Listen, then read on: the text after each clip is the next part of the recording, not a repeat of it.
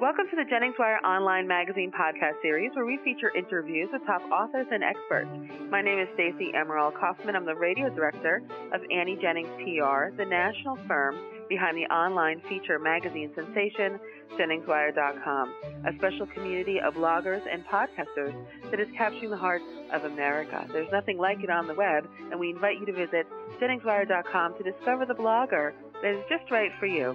And today's guest is Chuck Blakeman, a best-selling business author and world-renowned business advisor who has built 10 businesses in 7 industries on 4 continents. His first book, Making Money is Killing Your Business, was rated #1 Business Book of the Year by NFIB, the largest business owner association in America. And his most recent book, Why Employees Are Always a Bad Idea, has been named one of the top 10 business books of the year. Chuck is a rare combination of successful business owner, speaker, and author who inspires leaders and provides simple tools to transform their business. So welcome, Chuck. Thanks, Stacey. It's great to be with you. Look at all that time we just wasted with that resume. Look at that. We have to make sure people know that you know what you're talking about, right? There it is. Okay, so why don't you tell us right off the bat why employees are always a bad idea? Yeah, because, Stacey, the way we define an employee today was actually invented in the late 1800s and early 20th century by a guy named Frederick Winslow Taylor, who defined the modern employee by 2 things. The average employee is so stupid they more resemble the ox than any other type. And secondly, that they're so lazy they will only work so hard as to not get fired. So that's the basis on which we define the employee. They're stupid and they're lazy. Now, no one would ever say that. The managers would just say, I'm more smart and motivated than you are. So the whole concept of an employee, the way that we define them, is broken from the beginning. My Army experience is a perfect example of why employees are always a bad idea. When I got into the Army, the drill sergeant braced me up, and the first day he looked me in the eye and said, Blakeman, this is a system designed by geniuses to be run by idiots. Which one do you think you are? And my response, of course, is, the drill sergeant, sir, I'm the idiot. Good answer. Carry on. And that's really what we've got in the way of employees. Is we've put together this system designed by people who think they're geniuses to be run by people who they think aren't quite as smart and motivated. We're going to get rid of that whole thing. It's just a bad idea. You know, Chuck, that's really interesting. We like to say at Annie Jennings, we'll talk about the automatic deposit syndrome, where people are just there from start to finish. Yeah. They punch the clock. They're getting their income deposited automatically into their bank accounts. That's all they need to do. So yeah, I see exactly what you're talking about here. Now, what can we have instead of employees? Yeah, well, you led right into it. The employee is a time-based machine. They're an extension of the machine, and they do their deposit, and they get the heck out, and they go home and ride their bike. We want stakeholders. Employees are like children who need to be, they're put into daycare centers, office daycare centers, and told exactly what to do all day long. Stakeholders are people who are adults. We assume they want to participate in the building of a great company, and they want to share in the results. And basically, it's the idea of just going back to what we had before the factory system, when we had people who took ownership in everything they did, and they were self-motivated, they were self-managed. People worked on farms and in shops, and they had a brain. And we want people to be put in a position where they have that opportunity again. So stakeholders are people who ask why, annoying questions like that, and they survive the industrialized practice of treating them like children and don't believe in being stupid or lazy. They show up at work saying, how can I make this a better place?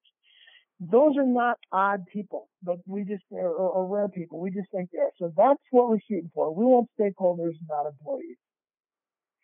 So, Chuck, where do you find stakeholders? We just talked about how for a long time the employee mindset has been come to work, do this job, take orders, get things done, mindlessly going through the motions.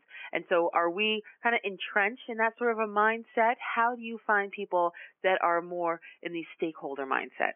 Yeah, great question. 2 things. Look at history and then look laterally in businesses that are already doing it. In history, really simply, before 1800, 80 to 90% of people for thousands of years of adults owned their own businesses. It's in our DNA to be stakeholders. So they're not hard to find. The problem is we've taught them for 150 years that they can't be owners. They can't have a brain. And so we have 150 years of the history of suppressing what is natural in all of us. So they're hard to find, but they are everywhere. Then we have to retrain them to give them their brain back. First, we have to develop that trust.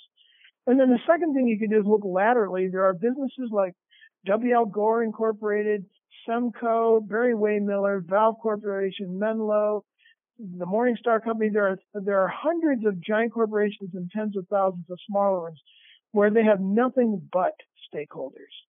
And if W.L. Gore can find 10,000 people, we can do that as well. 20% of people in the workforce are naturally stakeholders. 20% are probably lazy, and the other 60% are up for grabs, and they will show up at work and do whatever you require of them. So if you require that they be stupid and lazy extensions of machines, that's exactly how they'll show up. If you require that they have a brain and contribute, they will show up that way. Both of these are self-fulfilling prophecies.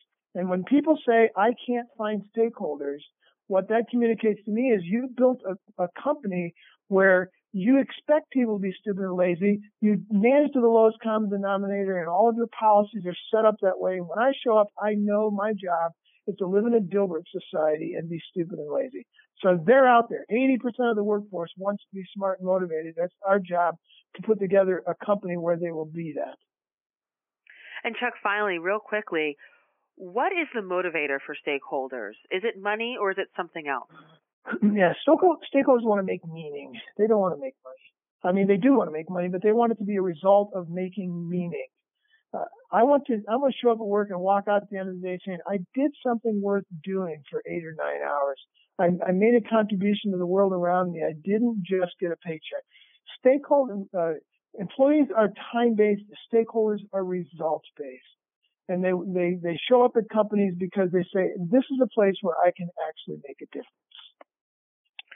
Well, Chuck, thank you so much for joining us today. I want to tell our listeners that you should definitely check out Chuck's TED Talk on the emerging work world. You can find that on YouTube. Just search for Chuck Blakeman. You'll be able to find that. He's also a weekly contributor to Inc.